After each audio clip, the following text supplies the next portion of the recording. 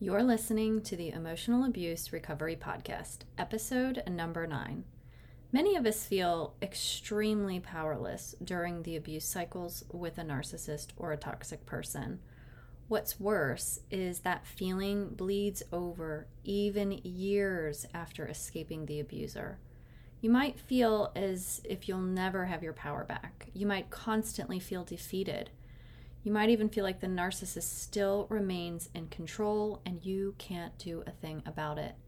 This is especially true when you have children and you still have to deal with this abusive person in your life, even if it is at arm's length, with boundaries and minimal contact.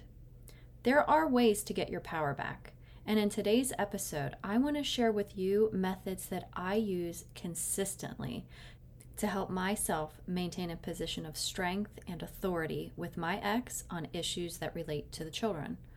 So if any of this resonates with you and you want to get your power back after narcissistic abuse, then stay tuned because this episode is for you. Welcome to the Emotional Abuse Recovery Podcast, a podcast specifically designed to help you heal after a toxic or narcissistic relationship.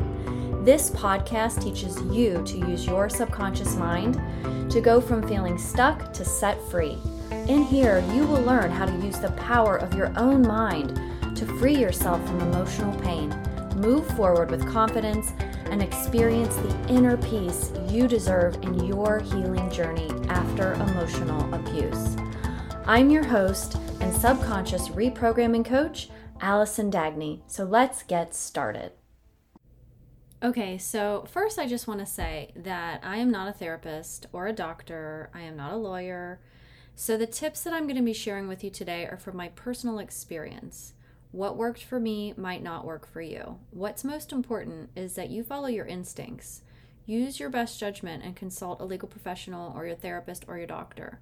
Secondly, this is going to be specifically tailored to those who share children with their ex because I know specifically just how difficult this is when you have to deal with a narcissist.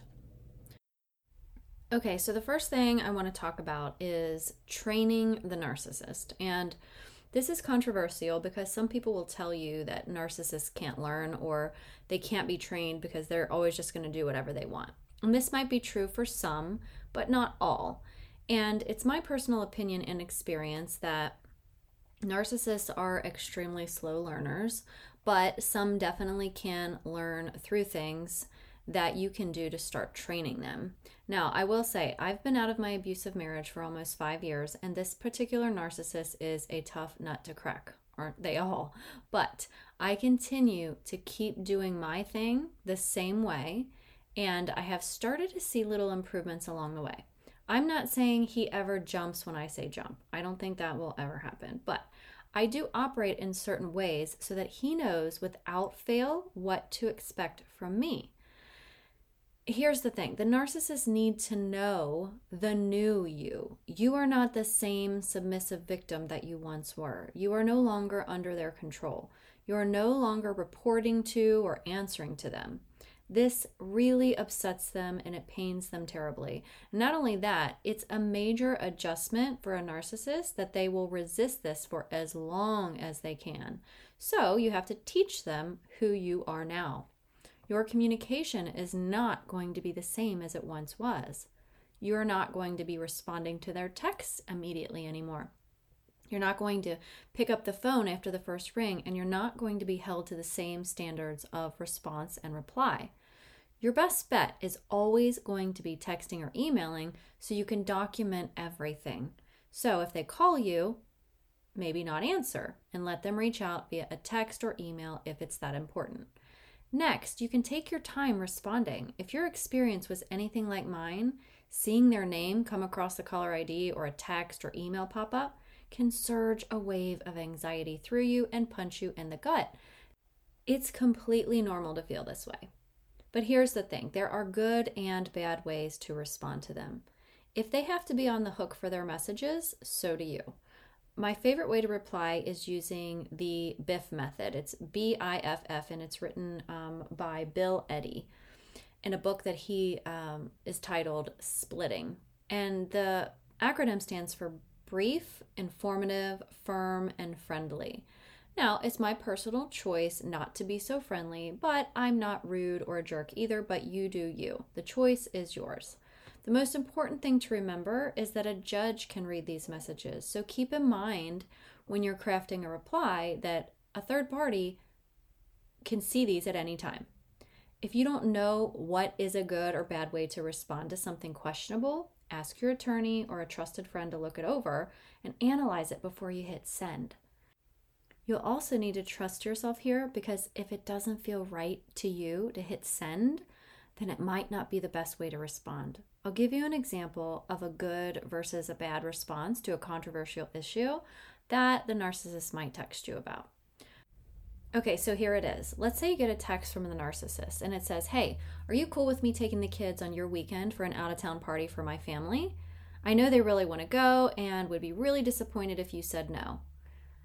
And you could respond something like this: "No, we will be sticking to the decree. It is advisable that you schedule these things on your days with the kids, if that is your decision and how you would like to respond." So in this message, I use the word we, and I used a phrase, "it is advisable." This is because if I say you will be sticking to the decree and I advise that you schedule, then that comes across very attacking. The tone is much different in the original way that I said it, much less aggressive. Remember, you are in no way required to bend or flex for the narcissist or go outside the parameters of the decree. But I'll warn you, if you expect them to stick to it, you won't be offered any flexibility when you need it either. This works out just fine for me because I don't ever plan anything when he has the kids, and my entire family knows that, and if they don't check with me first, there's a 50-50 chance the kids won't be able to be there. I am 100% okay with this. So you decide what works for you. It's likely you will get a response back from them, and it could be nasty, maybe not, but here's an example of similar things that I have experienced. The narcissist would say something like, "Well, I have been flexible for you in the past. It's really a shame you can't just do the same for me." Now, I like to be very clear about this. You do not have to respond to statements like this. There was no question asked. Then it doesn't require a response. Let's try an example if they do ask a question. So if the narcissist asks you a question and says, "Well, what is your problem? Why can't you just agree so that the kids can be happy? I don't understand what's the big deal. Do you have plans?" Again, you don't actually have to reply because you've already stated your position. But if you feel you must clarify, here's a nice simple way that you can do that. So you can say something very simply: "The decree is very clear. Please refer back to it." And that's it. Any continued pressure, guilt, or harassment needs to be ignored and sent directly to your attorney.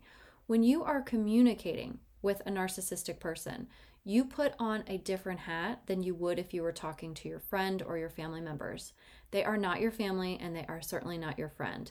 Take your time before you respond, unless, of course, it's an emergency or an urgent matter.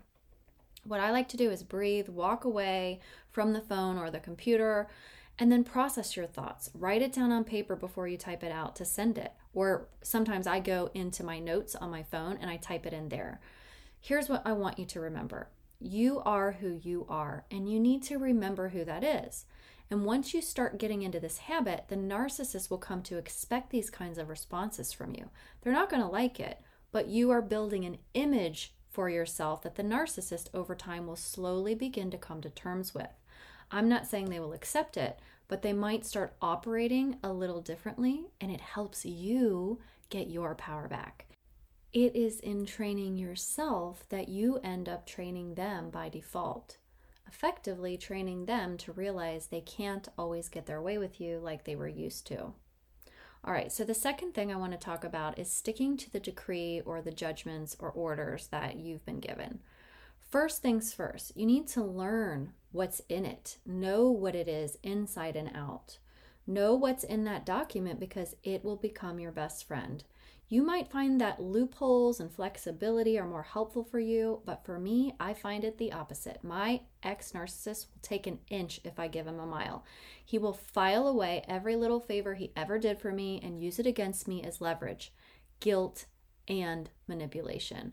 This is why I try very hard not to allow him to do favors for me. I, on the other hand, do not shy away from doing favors for him.